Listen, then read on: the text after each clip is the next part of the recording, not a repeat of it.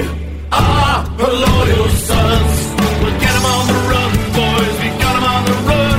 Yes, we are her loyal sons. We'll get 'em on the run, boys. We got 'em on the run.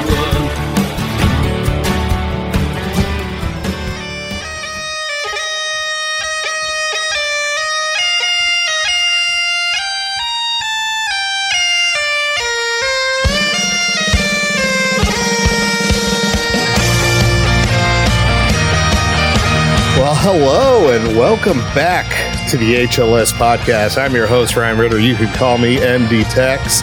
And as always, you can find us over on Apple Podcasts, Spotify, Anchor, or wherever you happen to get your podcast feeds at.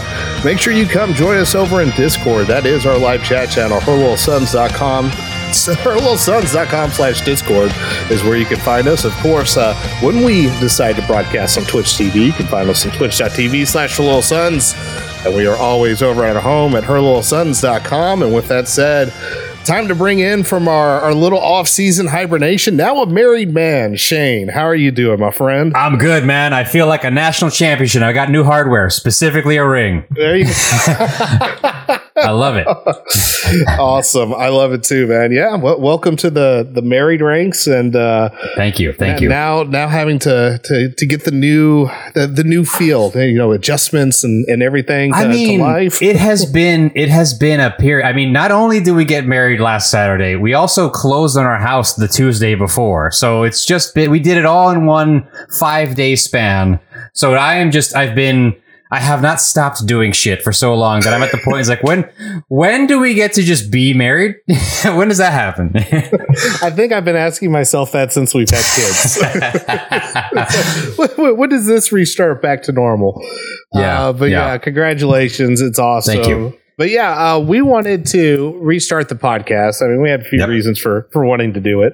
But we thought it's like, okay, what are we going to talk about leading up to the offseason? I mean, we got to see the blue gold game, and there's only so much we could digest from there, which, I enjoyed watching it. It was a lot of fun, but we still got a lot of missing context because we didn't get to see much of practice, even the beat. I feel like listening to the podcast, they were even, trying to stretch some things out here and there. So what I decided was, Shane, believe it or not, we've been doing this, you and I specifically. I mean, I've been doing some form of this podcast in one way or another for a while, but us being a duo, it's been we're working into 5 years now. Insane. Yeah. Insane.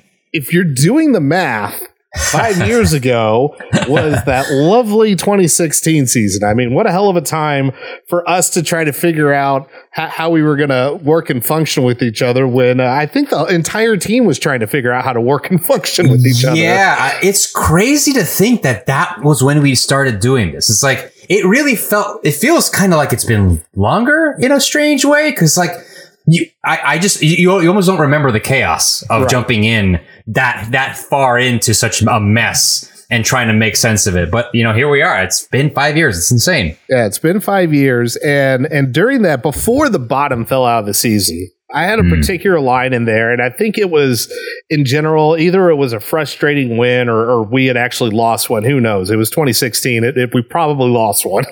Most of the time, we did. But I had a comment, and I remember at least one other podcast latching onto the comment and not being very happy about it.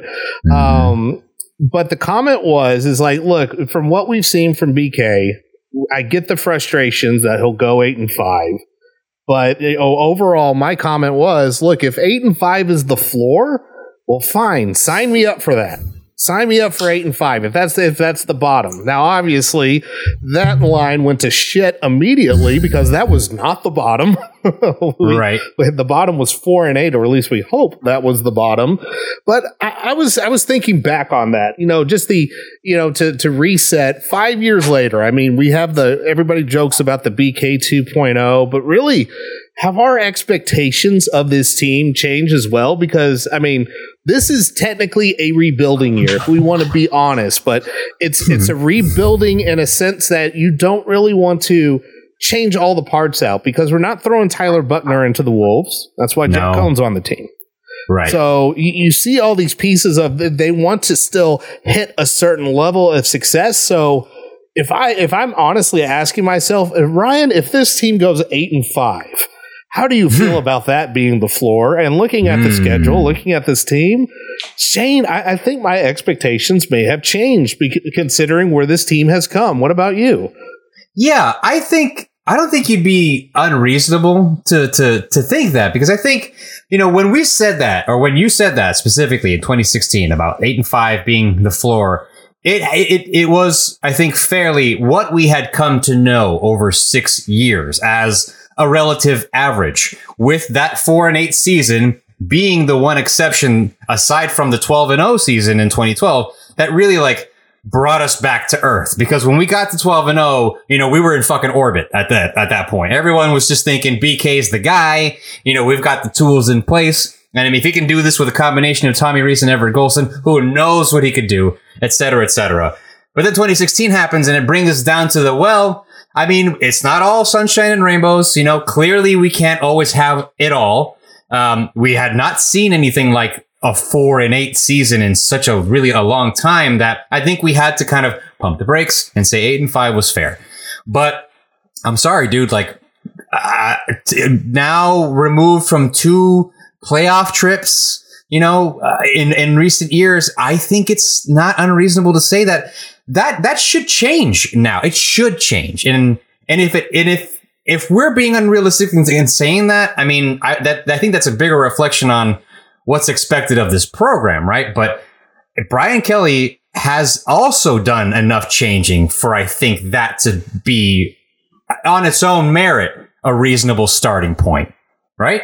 Right. And that's the thing that has struck me because, around that time and really leading up to that season, even, on that when we were in orbit, we're on top of the world going 12-0 and then Alabama beat us. And then everybody that was already in the, beat changer tractor kept aha, I told you, this was all smoke and mirrors. You finally ran into a team like Alabama and it was all bullshit. We told you so.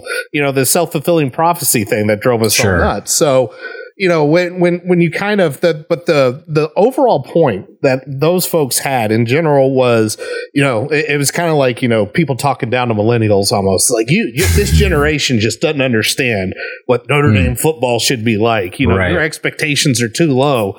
And, I when we were going through that desert of Ty Willingham, Bob Davie and Charlie Weiss, we're just look, let's just start building. And I think also, part of me, I'll be honest, I'm shocked BK's still the coach.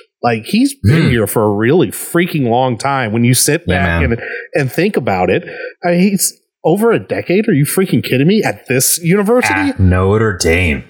Yeah. Urban Meyer can't go a couple years without finding some kind of medical excuse, and now he's with the freaking Jaguars. See how long that lasts. But Nick Saban has actually stayed in place for a while, but that's a top flight coach. That's the exception to the rule, and it's weird that Brian Kelly not only has done that, but has done it in such a way to where we hit that quick peak, went all the way to rock bottom, and then figured out how to not only reinvent and rebuild himself, but the program too, and not have it take that much time to where we can honestly take a look and say, it's okay, everybody that said, look, you had very mediocre expectations. I don't think people have those same mediocre expectations anymore. And that's honestly not a bad thing because of where BK helped put the program. Right. And that's not to say that we're not still going to hear the same bullshit all the time from the naysayers who are it's still Notre Dame. They may be top 10 for a week or two, but let them run into an SEC team that'll knock them back out or whatever the fuck. Especially outside the fandom. Oh God. That's what I'm saying. Especially outside the fandom. There are always going to be the people who grew up and ingrained in their minds that Notre Dame doesn't deserve the same level of respect as conference members, as Power 5 members, as, conference championship participants, et cetera, et cetera.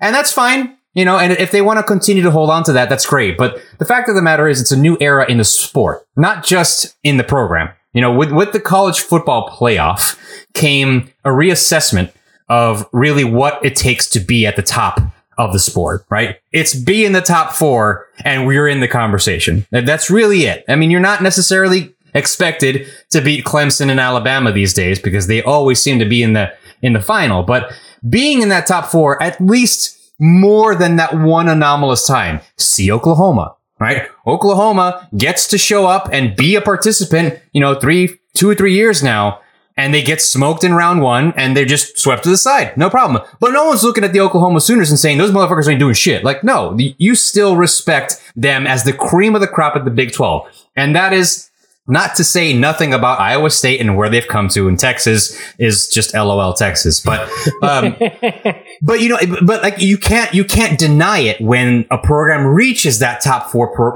position by the end of the year consistently, which I think maybe not safe to say, but you have to acknowledge that Notre Dame is now at that level. Was it Ian Book? Was it a specific athleticism that was just throughout the program?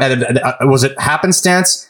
I mean, maybe, but I don't think a single player a program makes. I think the coach and the development that he puts in place around them is really what creates its own merit. So you're going to have, like I said at the beginning, you're going to have more people saying every year Notre Dame doesn't belong. But if they're in the top 3, top 4, top 2, again, at what point are you just denying reality? Honestly, that's the problem that I see, is that you can't fight the numbers. The facts are what they are. Yeah, and I remember when I talked, and it feels like forever ago, when I talked to Ty Hildenbrand over at the Solid Verbal, when at a face-to-face meeting, no less. Wow. Shane, can you believe he drove down? Flew down. He flew down from Pennsylvania to Texas, and it was at a hotel, and we met there to have a conversation, and then I went to a movie theater full of people to see the Solid Verbal. Oh God, I can't. What reality those days are coming back? I know, but I remember he said it's like, yeah, Notre Dame's kind of like a good boring football program, like not lighting it up, but good. The folks over at 1 Foot Down, I know Brendan was kind of picking a fight with some of the media because it's like why is everybody freaked out about Cincinnati? Yeah, it's like, I'm not dogging them, but are we always going to find the Group of 5 team that terrifies us just because it's like, oh, hold me, I'm Irish, it's going to happen? Yeah, I mean, so it's the entire fandom. You've seen the expectations kind of change, their podcast was entitled Normalize Notre Dame being a good football program. Yeah, that's where we're at right now, and it's really, and even in some of the moves that BK has made too specifically, and it's not just on the personnel that's on the field, but in his staff as well. Yes, that is completely changed and completely different. He's not going on the buddy system anymore. He got rid of, and a lot of people say Bayless is probably like the number one factor in change, but we got him because he fired his longtime buddy. Correct. For running Longo Beach. Well, Longo Beach is out now. It's bodied by Bayless. Phil Longo, everybody is saying this is every coach that leaves Notre Dame's like, God, he made such a huge difference. I mean, that has been monumental. It's like up and down from BK on downward. It's like, okay, shit's going to change. And like the quarterback situation, we're not going to do 2016 again. Ian Book's doing really, really good in practice. I know that, Wimbush, he hasn't lost yet, granted, but he ain't going to get us to where we need to go. And what did that move do? It only gave us the winningest quarterback in Notre Dame history, which is bonkers. Right. Insane. It's just, and it's exactly what you said. It's about really, if normalizing the program's success can be a perspective thing, but really it just boils down to the decisions that BK not only has he made as an adapting and willing, evolving human, which is the way of the millennial. Like it's almost like he's bridging. I'm telling you, how do millennials climb the ladder? They don't just stay at a company for 5 years anymore. They hop around every 2 years and they jump their salaries like crazy. That's just the success model because it demonstrates their value and their versatility. Brian Kelly takes some of his old ways, right? And he found moderate success for those first 6 years. And it definitely got him his foot in the door and his roots planted at the Notre Dame program. But dude, like eventually that clock ran out. And I mean, not only did he have to realize, but he was absolutely shown your buddies ain't it no more, man. BVG gotta go. Charlie Molnar, the only one that stuck around, I mean, is Chuck Martin at this point? I mean, And then he's gone. He went, what is it? He went to Miami, Ohio. Elston's probably the only other one that's had tenure. Elston then remains his longest legacy, and now he's a associate head coach, etc. But I mean, that's only because he has stayed a successful asset, Mike Elston. He has been the recruiting edge when there really wasn't a presence prior to Marcus Freeman's incredible arrival and show-stopping presence that is now. But it's evident that essentially all of his old ties eventually had to be let go. And it took a while for all of that to come to fruition. It took 2016 for that really to be like look, here's the proof. This is not working, okay? Your ideals, your old boys, your legacy history, whatever, Grand Valley State does not exist in this timeline anymore. You understand? Like, he had to be shown that. But it did not take him long after that to realize, okay, so each year I really need to look at what I got going on here, right? I have these legacy, these former stars on my staff that are coaching, and I'm sorry, but they're not doing shit.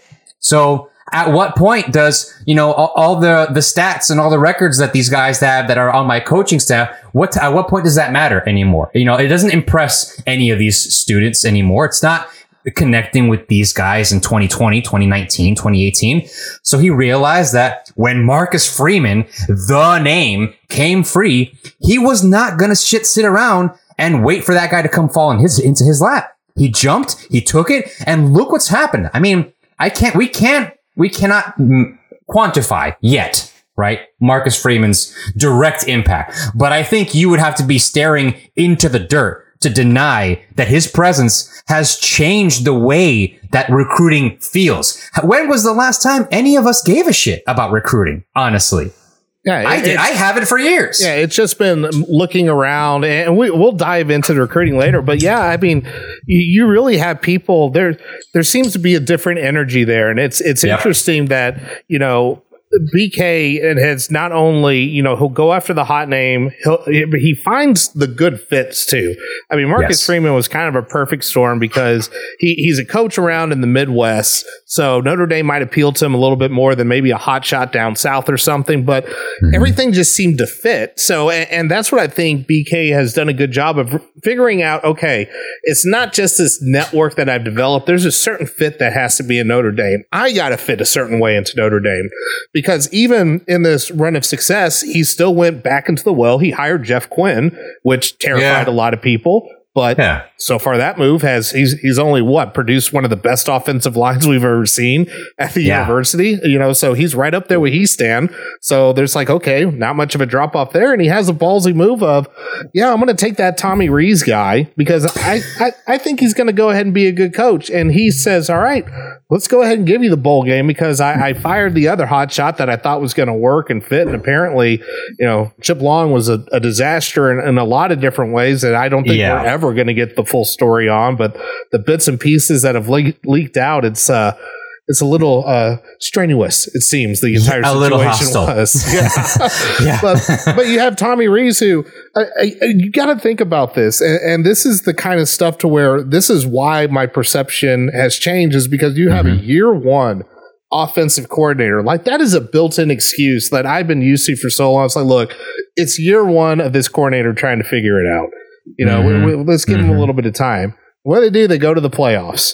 Yeah, man. His first year coordinator at Notre Dame goes to the freaking playoffs. That's insane. Yeah. And I mean, remember that was another, that choice on Tommy Rees, that was another one where the entire fan base, either you had eye rollers or celebrators, right? You had either oh boy, here we go, BK going back to the people he knows, right? He coached Tommy, and Tommy always said he wanted to be a coach like his father, and he went to the NFL and didn't do shit with the Chargers, yada, yada, yada. That was all the naysaying. Lazy crony hire. He clearly actually didn't learn anything from 2016. And all those same people were like, but what the hell? It was between him and Joe Moorhead. Oh, Joe Moorhead. Look at what he did at Mississippi State. Oh, my God. What a bait. It was just, that was just a perfect example of how they were sitting there just looking at the flashy name. And I think it's not, I don't think it's any fans or follower of the programs. I don't think it's their fault for making these mistakes, right? I don't think it's hard for the outsiders to look in and think, oh, the coach should just do the slam dunk thing that's known, right? The known quantity, Joe Moorhead, whatever. But I think at the end of the day, we make the mistake of thinking we know based on what we've seen, right? That, oh, Joe Moorhead created that.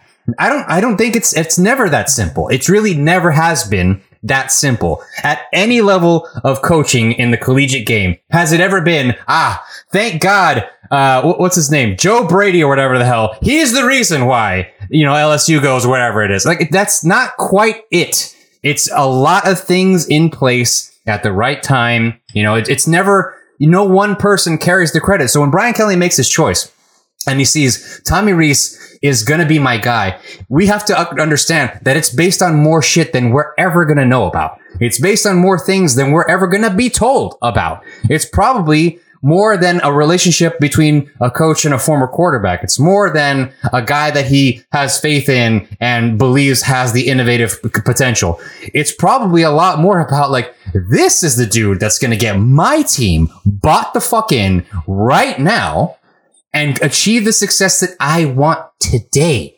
Not BVG calling Jalen Smith by his fucking number instead of his name in team meetings and shit. Like, what? Like, you know what I'm saying? Like, that's what you'd be welcoming in by bringing in somebody from the outside. Like, and these are things that I am merely speculating, but I think any person can take 1,000-foot view and pretty quickly empathize with the idea that a coach has to decide on a lot more than what we think he should be choosing on. And ultimately, we have seen, both with the hire of Tommy Rees, the hire of Matt Balis, and hopefully now with the hire of Marcus Freeman, that it is more than just, hey, like, this is the known quantity. Like, yeah, Marcus Freeman has that going for him too. That's not a bad thing. But man, when you listen to the character, when you listen to the communication, even in spring practices, when you just listen to the way that these people try to relate to the player on the field, it is from a player to player mentality. Tommy Rees was a player in this program. Marcus Freeman was a player in a very recent Ohio State program. Right. You understand? Like, this is the way of the future now. And I think Brian Kelly looked at the landscape and said, man, these young guys know something I fucking don't. And it's working. Yeah, and it's definitely different.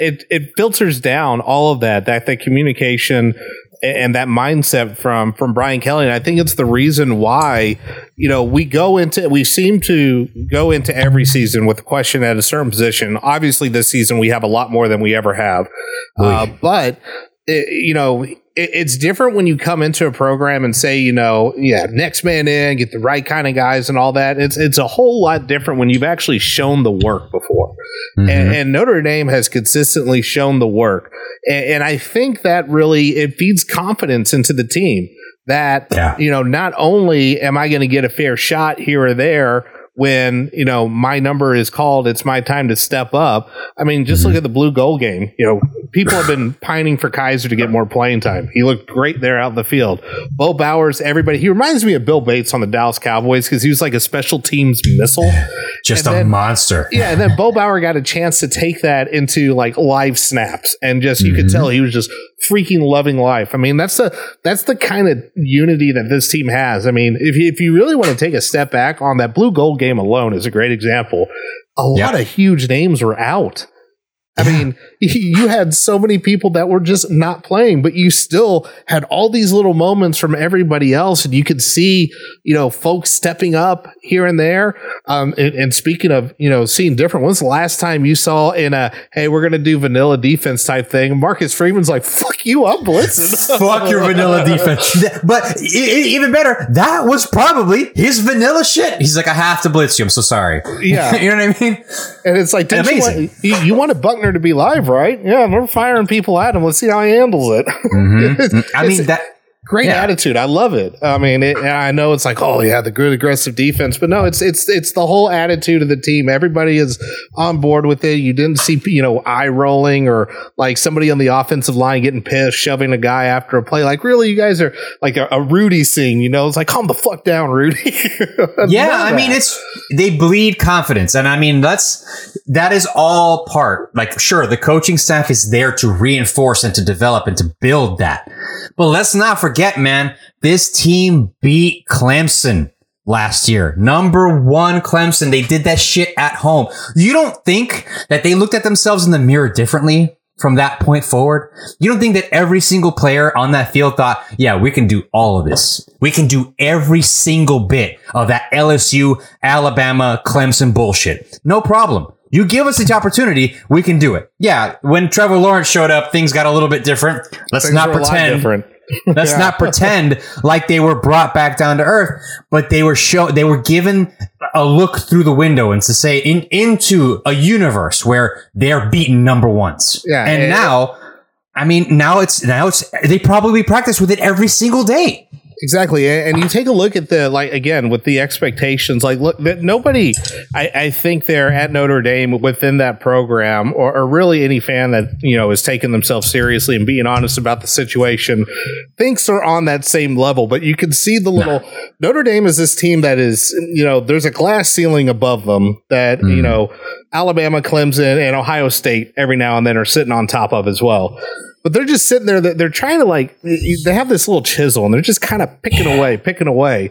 Yeah. And what happened, if you're going with that metaphor, what happened with Clemson is they stepped on one of the big cracks and Notre Dame took advantage and just jammed that motherfucker in the right spot and everything collapsed on that one night. Perfect storm. But people have been waiting for that moment for that, where's Brian Kelly's signature win? Don't care who the quarterback was. Travis Etienne, the memory I will have was him still on the sidelines like, hit hard. Hard. Just this shock that Notre Dame came to play physical football, which, that's the mentality that people had, the false illusion of Notre Dame. You can run over these guys. They're not built to run toe-to-toe with you. So you were able to go ahead and throw that haymaker right there, and you absolutely stunned the champ, basically. And they could never recover, and that was awesome. And unfortunately, you had to do it again, so there was no surprises this time. And you had a guy that had to sit on the sideline the whole time, seething at the mouth. Just, Trevor Lawrence was dying to play. So, sure. It's the opposite perfect storm in reverse. That was an awful situation to be in. We all kind of knew, we were probably screwed in that situation. Yeah, sure. And same thing with Alabama. They're starting multiple Heisman contenders on that team. It was a complete mismatch. It was an awful setup. But it's funny, you even hear Nick Saban talking about matchups with Notre Dame and specifically calling out Notre Dame. It's everybody went at them with nickel defense, and that's the dumbest thing to ever do because Notre Dame can run over you.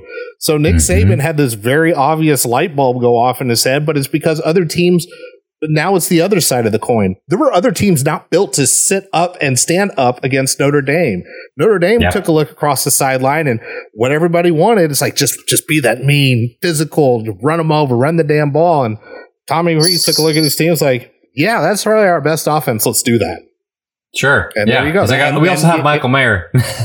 Yeah, you got all kinds of beasts all over the place, but that's what I'm enjoying about this, BK 2.0, this resurgence and this is going to be a huge test because you got to rebuild the offensive line, and that is by far the scariest piece of the puzzle there. You need somebody to the side of Kyle Hamilton, and the rest of the secondary does need to prove themselves as well. You're going to have some, moving around the linebacker core, even though they look pretty solid, and then it's, receivers, offense, who's going to say it seems to be the eternal question. What non-tight end is going to get the ball to them? And we finally figured out the running back thing, which is great. But there's questions all over the place with this team. But I still have this almost weird calm where I look at the schedule. It's okay, that one's tough. But man, I can't put myself in a mindset to where I'm I can't see that 8-5 shit happening again. If that happens, something went seriously freaking wrong. Wrong. Yeah. It just, you just take a look at, Jack Cohn's presence alone. In terms of adapting to the new landscape, when was the last time Notre Dame had a transfer quarterback just come in and essentially start? Can you even think of a time? I know that this feels commonplace because of the way the sports looks today, but this shit is, Notre Dame specifically is revolutionary that he brought in fucking Jack Cohn. It's fucking insane because if not, we would have all been sitting there like, hey, do you feel good about Drew Pine? Who? Yeah, that's exactly how we would have all been. Like, we would have all it would have been Tyler Buckner or bust. And, that we would have been forcing the issue. We would have been, guaranteeing a minimum of, an error game or two, where we lose when we weren't supposed to because somebody wasn't paying attention or somebody didn't know the game plan, to bring in just the safety net of this guy has started and won in the Big Ten. This guy understands how a program is supposed to function. He is not going to do anything insane. And he's what, like 6'5"? We can at least get the ball in the places where it needs to be in the event that something happens to Drew or Tyler's not ready to step up. No fucking problem. Or we can't figure out what the offensive line is like. We got somebody that knows how to take a damn hit. Exactly. That's a very realistic thing that's going on right now. Yes, because our O-line, that's another part. It's like, this is a completely new configuration. Never before was Jaret Patterson anywhere but under center. Well, guess what? That shit is not happening this season. It's just not happening. So get with it. I mean, the idea is everything is going to be switched. Everyone's going to be communicating in new directions on new levels. They're going to be having new assignments. They're going to have new gaps to making sure that they're taken care of. Jack Coan is going to have to be is just there to being able to understand, I understand where pressures should be coming from for the most part, because I've seen these defensive alignments before, and whatever our program is expected to do, I can at least learn it because I've been in this position before. Just the fact that was immediately seized upon. Yes, nobody was impressed that it was Jack Coan. I don't really know why, but everyone acted like, oh, but why of all people, Jack Coan? I'm like, I don't know. You find something better, bitch. I mean, this is the best thing we got right now. And ask LSU fans how they felt about their transfer quarterback that came in there. Joe Burrow. He couldn't even start at Ohio State. What the hell are you talking about? Yeah, you know what I'm saying? Are we saying Jack Coan is Joe Burrow? No. I think let's be honest. Yeah, let's not get that twisted. It's definitely a different situation, but you have to understand that just all of these what seem like minor things have major implications. Just for the sake of when you look at that schedule, yeah, maybe Vegas picks Notre Dame to lose, against Wisconsin in Soldier Field or some bullshit, whatever. That is the one time. In years past, how many times did you see an inexplicable USC favored by 15 points and they're not even fucking ranked? You know what I mean? How many times was that the case just because it was the perception of Notre Dame, this perception that they could not live up to these bigger moments. They could not match these athletics, the athletes on the other side. They couldn't match the level of physicality, the strength, the weather even. Just little nonsense was held in such high regard against Notre Dame. That stuff is now on the flip side, essentially. Now, the little things don't phase the program at all. It's really just boils down to, can this team put together enough of a complete game to really outlast this team if they're better? But if you look at the schedule right now, I no longer feel the fear of, okay, I could see 8-5, or hey, let's take a poll. This media member says I expect 9-3. This media member says I expect 8-4. This media member says I think maybe 10-2. You no longer really have that. The 10-2 guy has questions to answer now. You know what I mean? Yeah. And this year, I think this season, they're easier to answer because that feels like about where everyone is, where you kind of are trying to gauge at least the way too early predictions. Because this feels like the only comparison I can make it to, as far as recent history I can think of, this situation where you have so many question marks, especially on the O-line, is 2007, because you had this exact situation. Minus the grad transfer QB, because what do you have? Okay. You have hotshot Jimmy Clausen coming in. You got the big star. You got oh man, this guy's going to light it up. Heisman's everywhere. It's what everybody wants. It's that QB. It's going to be the difference maker. Problem was you didn't have crap around him at all. The offensive line was an absolute disaster, and Jimmy wasn't awful, but that was a position for any freshman to fail in. Yeah. And that is more or less what Notre Dame took a look at. It's no, we got to get, like you said, that safety net, somebody that recognizes this. Somebody, even BK said one of the downsides that Book had was he wasn't decisive enough in the red zone. Coan is decisive. That's the thing they want. They want somebody that can make decisions, because they may just face somebody blitzing out of their mind, like a Cincinnati maybe, and it's going to come up, find a way to screw with them. But if you have somebody that can make decisive moves, let the playmakers that are around them do their thing, that's what saves you. That's what lets you win a game, as opposed to us looking back at the season and finding, and this seemed to happen all the time with Notre Dame, where the losses were so frustrating because you could find about 10 different spots where if just a little bit changed, there's a win, there's a victory. You see this other path. And now it's been, hey, we lost because guess what? That team was just fucking better. Like, just way better. and there's not much you can do about that. And obviously we don't want to be at that point, but that's a much better reality to live with than the other one where you're just pulling your hair out because, like, you lost in Tallahassee because you came right to that moment and offensive pass interference changed everything. Where if you look back at the rest of the game, there's other spots where you probably take that game over, and it doesn't come down to the last play. Clemson in the monsoon. Maybe it doesn't come down to that 2-point conversion if you're not fucking around for 3 quarters. Yeah, maybe you don't lose to Tulsa just because you lose your shit. Oh God, you know what I'm saying? Yes, exactly. These are just things that feel like a bygone era now. Like, you know, I can see, you know, a lesser opponent like a Northwestern in 28. You know, it's just like a game like that where you walk in thinking, okay, like Notre Dame should win by, you know, a couple touchdowns or whatever. But they end up losing by 3 or some shit, and you're out of answers. You're out of answers by halftime because the team didn't show up. That stuff now just feels like this is no longer the, you know, really at all a prevalent notion for this program. It doesn't feel like something that can really sneak up on you. It feels like if a team shows up and is ready to play with Notre Dame, it's because they were expected to do so. And Notre Dame was hopefully, you know, just more prepared or something. But it's no longer just this, where did that come from feeling?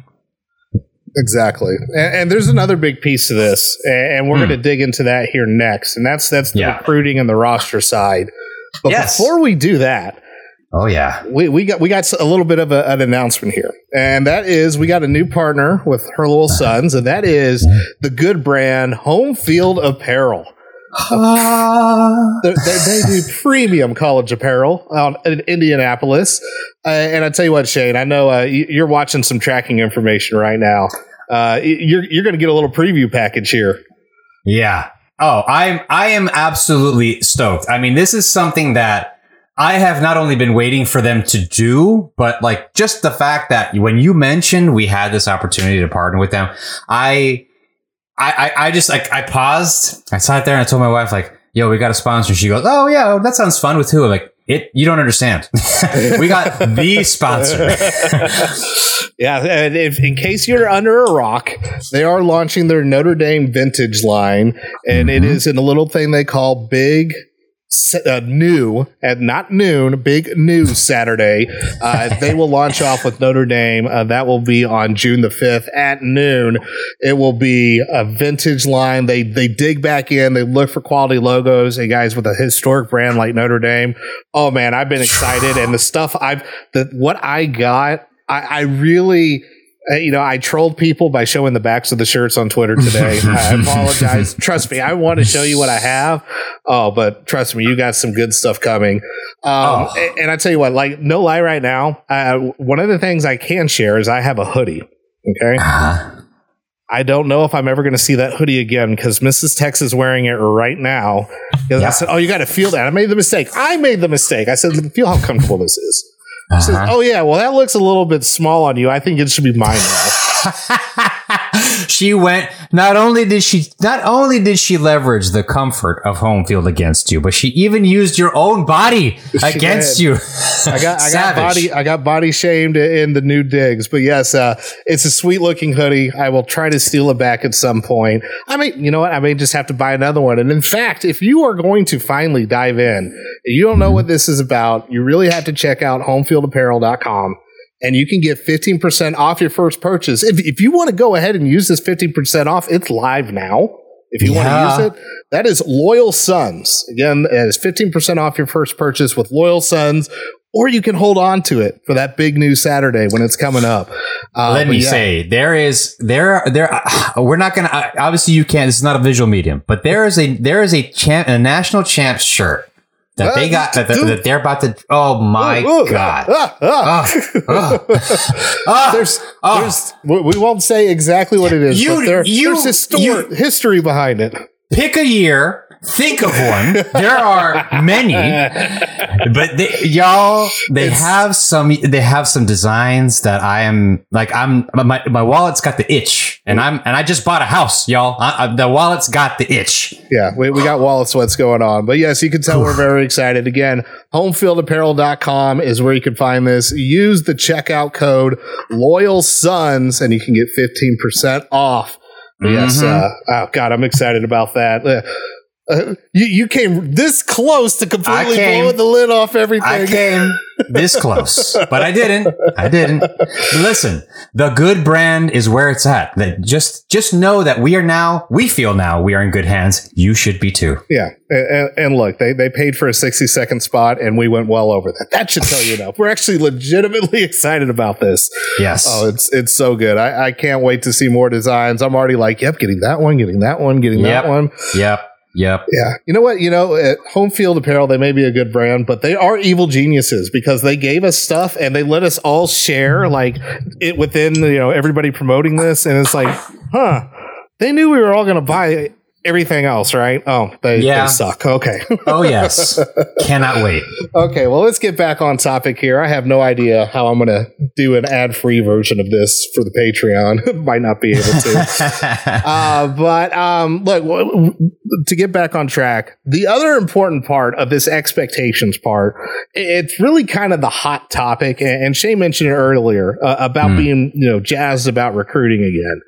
And that's really, that's the lifeblood of the program. And we all know it, but it's still like, for me, especially, I think because BK has been here for so long and you have the same people out recruiting and whatnot, you just, I don't know, but maybe I was in a malaise in general, just with the whole thing. But yeah, with Marcus Freeman coming in and with some of the moves that are going on in the background, both in and out of the program, you really see this big push that Notre Dame's making. We got a lot of things that are coming down the pipe. Some will probably need their own podcast episodes to talk about because the name, image, and likeness stuff. Yes. It's happening at some point. You don't know exactly what it's going to look like. I mentioned in one of my Friday roundups that I do on the Patreon, Auburn launched an entire program based off of Alabama. Alabama doesn't even have any laws there yet, but they went ahead and launched one. People are not waiting around for this. And even Notre Dame, you could see when they did that billboard thing. And if you missed the billboards where it's like, I'm from locale, and it's an actual Notre Dame player saying, and I chose Notre Dame. Like that is, and you got the players taking pictures next to it and everything. You could feel that excitement. And then somebody's thinking, it's like, oh, well, if Notre Dame wants to do this, for recruiting purposes, what can they leverage for me? In this name, image, and likeness stuff, they clearly have a plan right now. And, we talked earlier about grad transfers. Now transfers, it's open. Finally, thank God, it's open season. You get a one-time freebie. And I don't think it's going to be this hell. Coaches are going to talk shit about this because every coach is a control freak. They're not going to like this because it takes the power out of their hands. You're going to see a lot of players maybe jump when they shouldn't jump. Sure. But it's not going to be this massive thing. You will see some kids make mistakes because that's what kids do. But for the most part, I think you're going to see more of it's the guy at the bottom of the depth chart that knows it's time to go somewhere else. Football is that important to me to where I want to go play instead of just doing the education and going through the motions and practice. Which, dude, by all means, it's literally your body and your ass on the line. Might as well. So that's where now it's like, okay, with all this coming down, how is Notre Dame going to adjust to this? And how do we have the expectations? I think baseline, expecting us to be anything like an Alabama or a Clemson, it is so far. Ohio State, too. They're a 5-star machine. That just ain't going to happen. Like, do you see any reality, Shane, where that is a legitimate reality? Maybe not being at the top, taking over, but pecking away at some of that. Do you see Notre Dame pecking into that zero-sum game? No, man, because they just play on a different level. I mean, it starts with academics, and we can always talk about that. But like at the bottom line, they are not interested in signing everybody that they can just because of the ratings or the stars. At the end of the day, they need the fit. And that's something that I just don't expect. Maybe this is naive of me, but I don't expect Ohio State, Clemson, or Alabama to be, frankly, nearly as discerning when it comes to volume shooting. Like, the bottom line is it's a different stratosphere entirely, right? We're talking about, being, at a level that where your program is churning and burning, constantly. And I mean, you only have so many starters. You only have so much capacity on your roster. And at the end of the day, those people need to be at the level to stay on the team, first and foremost. And second of all, I mean, the talent the talent pool, if you will, that Notre Dame is reaching into, it's so national, it's international, it's so broad that it doesn't really allow for this pinpoint accuracy of, let me stay in Florida, Georgia, Alabama, and California and just go after everybody and anybody that has heard of my program and is at the top of their game in their state. You just can't afford to do that. And it's not because of anything other than the fact that it's just not the same level perception. It just isn't. It won't ever be. Yeah, and it's amazing when those programs, like you said, and that's what I think people forget about is, stack those classes back to back to back, and then take a look. Okay, you got all these 5- and 4-star guys, and there's just not room for everybody. Nope. And they're incredibly, and it is a credit to how they built those programs to where, be patient. Again, it's similar to what Notre Dame has done, but Notre Dame's doing it like a 4- and 3-star level right now. Somehow, I mean, Alabama and Clemson and Ohio State, they ask for the patience for, like, especially Alabama. I mean, they seem to have a 2 deep 5-star depth chart, which is just balls insane. But those guys are willing to have the patience to feel like their time's going to come. And like you said, they have to stay at that level to be good enough, because if they're not, they know there's a whole group of people waiting to replace them. Maybe not the next year, but 2 years from now, it's going to happen to them. So that's a very hard thing to do and to pull off. And that's when, again, it's that glass ceiling where you're just kind of pecking, because Notre Dame has to, when they get one of those 5 stars, it's got to be like a Kyle Hamilton. It has to just be this no doubt you hit, because the other side of that is you have a 5-star in Jordan Johnson that never played like a 5-star. And I know a lot of people wanted to freak out and say, well, BK's just not playing the guys. But if you read anything that came from the beat or listened to any podcast around the beat, nobody was shocked at all. They were, it was like, well, this doesn't seem like a good move, but we can't say we're surprised. Just didn't seem like it was working, wasn't a good fit. He kind of screwed up in the blue gold game, wasn't even targeted. So something's going on there. It's just he's not cracking through. And it's like, well, he'll probably end up, I remember the Irish Illustrated guy, so probably like a Mizzou or like a lower tier SEC team. And he goes to UCF. Yeah, man. Which was weird. Not dogging UCF by any means, but that wasn't the move I was expecting him to make, which almost says that everybody else kind of around's like, okay, maybe you were hot shit when you had that recruiting ranking, but we've seen the tape, and nah, son, like, you want to come here, fine, but we probably don't have room for you. Yeah, man. Like, sometimes, it's an easy adage, but a lot of us make the mistake of thinking someone said 5 stars. That's a 5-star guy. You know what I mean? Just at the end of the day, recruiting services are all subjective, and they're all estimations. They're rough guesses. They're projections. Nothing ever is written in stone. I mean, not everyone, even back to, Andrew Luck, like he still had his downs. He still had his moments in his college career. Like, it's never just perfect. It's never start to finish exactly what you think. I mean, Trevor Lawrence might be one of the fucking recent exceptions, but I mean, when you're told a player is a certain level, you kind of ignore the forest for the trees in front of you. Like, you know, at the end of the day, like, you have to look at what's being produced by that individual. And if you're wondering, hey man, I haven't heard shit about this guy in practice. I haven't heard, hey, Jordan Johnson had an amazing touchdown catch. I heard Xavier Watts, who is even that guy? I heard he had a great practice, but why? You know, he was a 3-star athlete. What's going on with Jordan Johnson? I miss Jordan Johnson. Like, when you get caught in that mentality, you're setting yourself up, for failure. And at the end of the day, you are not able, all of us, and I'm saying you, the collective outsider view, including myself, we're not able to see what the coaches see every day, not just in practice, but the character of the player, the will, the resolve, the focus on their studies, their job, their commitments, the things that they have to, the little things that they have to do. If they can't do that stuff, they're not really the 5-star player you're thinking of, right? They're not that caliber. They're not the Kyle Hamilton of wide receivers because they're not the ones shining. They're not the ones demanding that attention. They're not the ones enforcing the coaches to choose to play them. Instead, Jordan Johnson ends up, they saw, and they were like, we're more comfortable with Braden Lindsay. We're more comfortable with Lawrence Keys. We're more comfortable. We're going to go bring in Skowronek from Northwestern, and he'll start. We like that white guy from Chicago. You know, like, you know what I'm saying? Like, at the end of the day, you have to understand that there's more to an evaluation than what fucking 247 Sports says. You know, there's more to it than that. And he just never produced. And like you said, man, it speaks volumes that he wound up in a Power 5 conference. Or outside the Power 5, rather. Sorry, in a Group of 5 conference. Yeah. My mistake.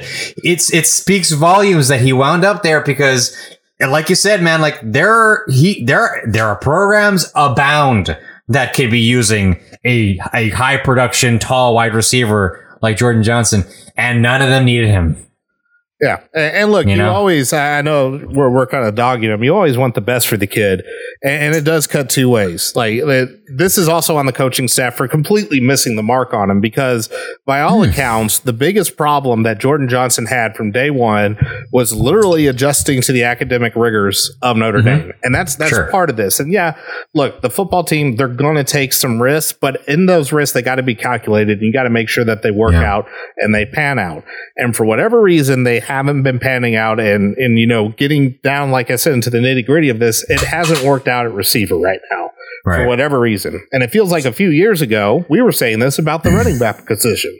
Shane, how do you feel about the running back position right now? I'm obsessed with it. I'm absolutely I'm obsessed, from Kyron Williams all the way through Sibo Flemister, even Audric Estime. Like, I don't care. Like, I feel so, like, it's something where it can be one player, it can be one coaching change, it can be one small catalyst, and everything changes. And I feel like, the wide receiver position, they tried to make that next step. They hired Del Alexander. They were hoping for something to kind of elevate itself. And I mean, maybe there's something there, because we have seen that in recent past, the coaching changes seem to have driven the greatest change. But at the end of the day, man, like, if they're not producing, it's the player's responsibility. It's at the end of the day, you can't blame anyone else but the product on the field. And you also wonder, injury luck has been particularly bad at that position too. If Kevin Austin is healthy, do we feel? I mean, it's all of a sudden he's not going to turn into, like, make everybody an Alabama receiver corps, but that's a huge weapon that just, he can't stay healthy right now, and you're just hoping he can finally do it for a season. Braden Lindsay, he came out that first season when he finally got some touches. You're like, whoa, that dude is a little rocket right now. Like, this is fun to watch. And then, tweaks a hamstring and just never seems right. Maybe this is the season he gets back on track. But there are some misses there. And look, you're going to have misses, and that's partly on the coaching staff. That's also partly on the player. I mean, sometimes kids just don't pan out. You have early bloomers and you have late bloomers, and you got to find those diamonds in the rough. But Notre Dame has had some really critical misses, and the margin of error, because you're only getting one or two of those 5 stars a cycle, when you miss on them, man, it hurts like hell when you miss. Yeah, man. Yeah, it's just that's the biggest difference to me as far as there. But like, it's weird though. In any other time, regardless of a 5-star panning out or not, in general, just where this program is, because you also had Gibbons that left, and he might have had a shot at starting or having an impact on the line potentially with as much question marks there. Exactly. I'm not disagreeing with you. I was going to say his departure, I think, made less sense than really any other in recent memory, especially given the landscape, the timing, and just the question marks that were raised. But if really what he thought was, I'm being put in a position where I don't feel like I'm going to play or I'm not going to start just because these 2 freshmen came in, Chief, I'm sorry to tell you, buddy, but like, it's on you. Yeah, it's on you. And that's the thing. When you look at this, you don't have a full freak out moment. I think is the biggest thing. It's like, wow, that kind of sucks. I could see positions to where if A, B, and C all happen in order, this could help the team out. But you have no idea if all those are going to hit. So you're like, oh, okay. These transfers aren't the end of the world. And it's also, at least in my mind, when I look at the roster from a bigger picture perspective, and when I'm looking at expectations, man, I'm ready for people to transfer every year now. It doesn't shock me anymore because in my mind, because you have that limited, 85 scholarships to play with, Notre Dame's not going to get in the practice of gray shirting by any means. It seems like you don't see forget it. No, you don't see that happening in anywhere, shape, or form. It's too damn expensive to play that game for one. Because if you don't know what gray shirting is, basically it means, hey, we'll give you a scholarship when one opens up. First year's on you, Chief. Notre Dame's not a school you want to do that kind of crap to. That's a very expensive proposition. But basically, if you're developing players, and like you said, if you're hitting the max every cycle, do the math. You can get 25 recruits every class. There's 85 scholarships. Yeah, man. So that 15 people are fucked every time. Yeah. Something's got to give at the end of the day. Something has to give. And we're looking for grad transfers every year because it's the other side of the coin. We're bringing people into this program. We're going to bring probably somebody else in before this all said and done. WAPU Nation's also a thing. You know what I'm saying? Like, you can't. So you have all this going on. It's a sign, at least for me, it feels healthy. It's not like God, everybody's jumping ship, man. Like every big recruit's leaving. And it hasn't ever really felt like that. And you feel like, okay, well, they're trying to get their shot somewhere else. Like, Dracovic leaving, Gunnar Kiel left. You're like, oh, okay. And then, Wimbush leaving, you're like, damn, that kind of sucks. And then you don't see them pan out everywhere else, which sucks because you end up liking these players as people. You're like, well, maybe this is going to be a great situation, but I cannot think. I mean, Dracovic might be the only one that, depending on what happens this season, that might, end up coming out at the better end of this deal. But he's not lighting the world on fire like we hoped he was going to do for us. And he's not lighting the world on fire at Boston College, So you don't see these, people when they have to jump around, really make anything of it. Even really talented people like Kevin Stephenson, where it's like, hey, this just wasn't a fit. The talent's there. And it doesn't seem to work out for him right now. And it sucks. But when people leave Notre Dame, it's not the coaching staff sucks. Nobody can figure out how to play the young guys or whatever. It's typically for a reason. And they don't seem to be really helping their other teams out. Yeah, I mean, at the end of the day, like it's the nature of the beast, right? That, a recruit is going to come into the program, is going to perhaps not achieve to the level of expectations or just not fit. I mean, that shit happens. I feel like we forget that shit happens so often where like they walk into the door, they're sold on the pitch, they feel all the sunshine and rainbows and they see all the glitter and the glam. And then when they get there and it's real life, it just doesn't work. Especially at our program, maybe that's going to be changing in the near future, but like as rigorous and as demanding of your focus and your time as Notre Dame can be, like just like at Stanford, just like at, wherever else, like it's not always as simple as like, oh, they just weren't as good as we thought. Like sometimes it's a character thing. Kevin Stephenson, sometimes it's just a personality fit issue. Like it can be any myriad of thing, but like at the same time, like you said, it's not like they go away, they leave the program and they win the Heisman. Imagine how Ohio State fans feel. You know, that shit sucks. That shit sucks. But like, you know, I mean, I love Brandon Wimbush. I loved that guy. Like, I loved his personality. I loved his vibe. I loved that he went to UCF because that's my shit. That's the first school that I ever went to. But like, he couldn't even see the field. And at the end of the day, it's because, you know, there's just better talent in front of him. And like, you can't help that shit. Like, so, you know, when you see a program like Notre Dame like have these issues where like you want them to be at the same level of Alabama, like, dude, Alabama lives on gray shirting. They live on that shit. Like, they tell a player, it's like, please come here. You will do nothing for a year. You won't even be part of nothing. You know, you might be a student.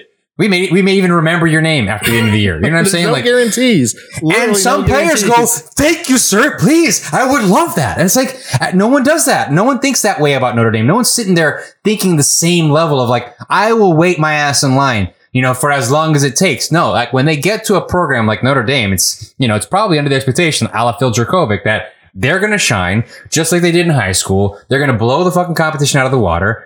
But I mean, it doesn't always pan out. And like you said, yeah, Phil Jurkovec is probably going to be the most likely exception to this perception that he left and he's going to find the success because the dude's just got the physical intangibles that the NFL shits themselves over. Like, right. That's just the fact of the matter. It's not because, BK couldn't do it. It's because we had Ian Book, man. Are you kidding me? Why would we? That's how you hope these things work out. It works out for both sides. Right. And that's exactly it. That what the perception should be is that when the player leaves, when they decide to leave, at the end of the day, they're doing the best thing for them. Man, they're not shitting on Notre Dame on the way out the door. They're not walking away being like, "Oh, fuck them, they're garbage." They're like, no, they're doing it because they believe they deserve a shot to play, and this place just doesn't have enough spots for them to do it. And they should go succeed. Phil Jurkovec should get drafted in the first 2 rounds because, fuck, that'd be great, man. Like, but the only thing we don't want to see, and it's the selfish part, is that he walks in with BC and beats the shit out of Notre Dame. That would be the only part where it's like, well, now what? But at the end of the day, even if that happens, like, honestly, even if that happens, good for him. I'm sorry to say. Like, do you know what I'm saying? Like, it's just a kid, man. How can you really be that? Like, your name isn't Ryan, you know, Notre Dame. Like, the school isn't named after you. You know, the fan is just a person that follows the program out of a passion for their structure, their beliefs, maybe your alma mater, maybe it's just something that you connect with, whatever the fuck, family history. It's not that it's personal against you. You should let these kids be happy, be successful. And even if it's at the expense of your team, bro, I'm sorry. Like, shit happens, you know? If Joe Burrow were to have come back and beat the crap out of Ohio State given the opportunity, that would have been hilarious. I would have loved that.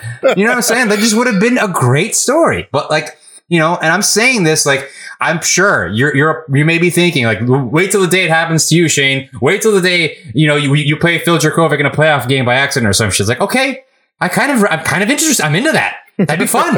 You know what I'm saying? Like, man. Call me crazy, but like, this is a sport where we're following supposed amateurs who are now being given opportunities to elevate their status, get name, image, and likeness rights, get an opportunity to play where they can, get that free transfer opportunity, like the just sport that they should have had. And it's like, I just can't see it in my heart to be mad just because they thought, well, I can go play over there today. I might as well do that. Like, if we line up, and if MTA is blocking Dylan fucking Gibbons in week 1 at FSU, I'm going to be into that. I'm going to be like, I'm sure they're going to be into that. I'm sure they're both going to love that. You know, why shouldn't we? Yeah, that would be, I mean, that is probably the most hilarious thing because of the automatic, you know, don't worry about transferring. You can start if Gibbons does make an FSU, God knows they need all the help they can get on that offensive line. Like, that's a unbelievable storyline. And now that coaches can't do this, well, you're on our schedule, you're going to have to, like, you know, bench yourself for a year. There's going to be a lot more of those situations around college football as a whole, and it's going to be a shit ton of fun. Yeah. But yeah, like, although Jordan Johnson said it was personal, I have no idea what he meant by that. But yeah, I'm really confused, but Look, and like you said, not to dog Jordan Johnson. This is another situation where all I'm trying to speak is the facts. But buddy, if this is personal, like maybe save that for Memphis when, you know, they got you down to the wire because UCF seems to have that trouble every season. You know what I'm saying? Like this. It's not personal. It's not. And maybe he meant something different by it because Sure. we all know Twitter's a wonderful medium You're to right. make these You're kind right. of things. You're probably right. Yeah, you're probably right. Yeah, I mean, overall, that's what I see for Notre Dame is like the transfer and the attrition is normal, signs of a healthy program. And you really hope, and what I'm hoping, because you've hit on it, that now there's a different piece in there with the name, image, and likeness. And like I said, this is probably going to be its own episode at some point, but that's where I'm really hoping Notre Dame can be a leader in the field, because it feels like for basically, God, ever since I walked onto campus, Notre Dame's been playing catch up to the entire college football game. And that's not the way Notre Dame used to roll. They were kind of, you know, depending on who you ask, they were either leading the way or cutting the right corners, all in Newt Rockne, you know, maybe having a few professional ringers on his team here and there. But no, Notre Dame, you know, they were known for being innovative. They were known for, you know, taking that next step and before anybody else thought of it. So I'm really hoping this is a chance for them to be able to do that. Because if there's anything that I think Notre Dame is uniquely able to position better, you know, because it's the whole 40-year decision thing. I think name, image, and likeness can kind of squeeze in there a little bit more, because you could just say, it's like, look, you can have this stuff happen here. Now look at all the alumni still doing all this shit that are like attaching their names on the stuff. We can teach you how to do that effectively and responsibly and not get your ass scammed because some asshole with a used car dealership says that they're going to, you know, just do a promo for me and get X amount of money or whatever it may be that people fear. And at the end of the day, it's like, well, shit, you sucked. I'm done with you. Like, it's going to become business. That's what people, I think, forget about. It's going to be business decisions for all the people throwing this money around. Yeah, and it should be, man. It's about damn time. Yeah, it's gonna be very interesting, and I want to see Notre Dame take the lead on that. The billboard thing was very unique. It was very cool, I loved it. But I don't want to see them fall behind, because I think if they take this step, if we have any hope of really effectively closing that gap actually rather that chasm that is between the haves and have-nots and the zero-sum game that is recruiting, man, that's got to be the ticket. They absolutely have to freaking do that.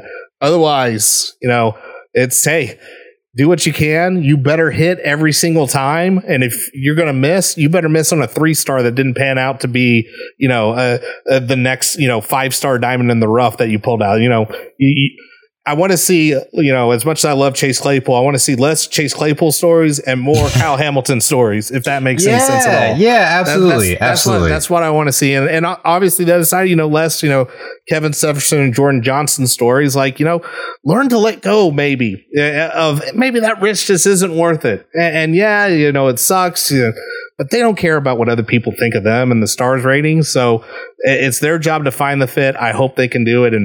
And maybe, you know, build that roster. It's gotten a hell of a lot better, but as this past season proved, they still got some more work to do. But hey, it's a good spot to be in, where we're like, hey, we feel a hell of a lot better than we did 5 years ago before the bottom even fell out. Yeah, honestly, like, you know, that's really the one thing that, like, I had found myself in recent years, like, not getting complacent, but, like, you know, the fire for like loving every aspect of the team had like dwindled. But then, you know, then the first playoff appearance happened, and I remember, you know, I was still in Miami. You know, I actually called 2 of my friends who are both big UM fans, and I forced them. I went to their place, and I'm like, we're gonna watch my game at your house, because you're gonna see that we can at least you're gonna see in person that your program ain't shit and mine's in the playoff. Like, that's how I wanted to do it. And they were like, oh, okay, fine, whatever. And of course they got theirs. I knew that Notre Dame was gonna probably struggle against Clemson, so it was fair game. They got to shit on me the whole time, and I got to be like, oh, whatever, it's fine.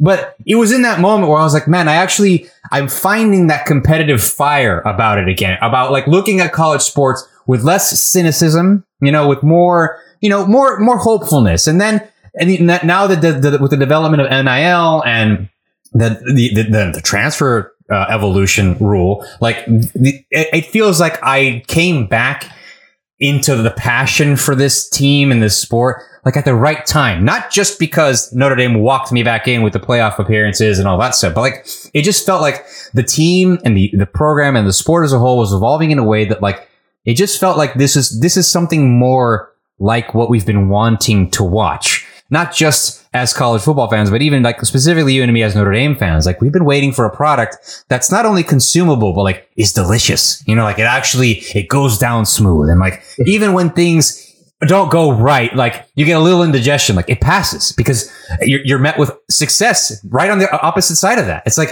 it finally feels like a product that like, you know, I want to keep getting more and more of. Like I finally find myself in the place where not just as a selfish fan, but like just as an appreciator of what this program has evolved into it versus what I thought BK was becoming in 2016 when we first started this shit. Like it just feels like this is the thing that I was hoping for.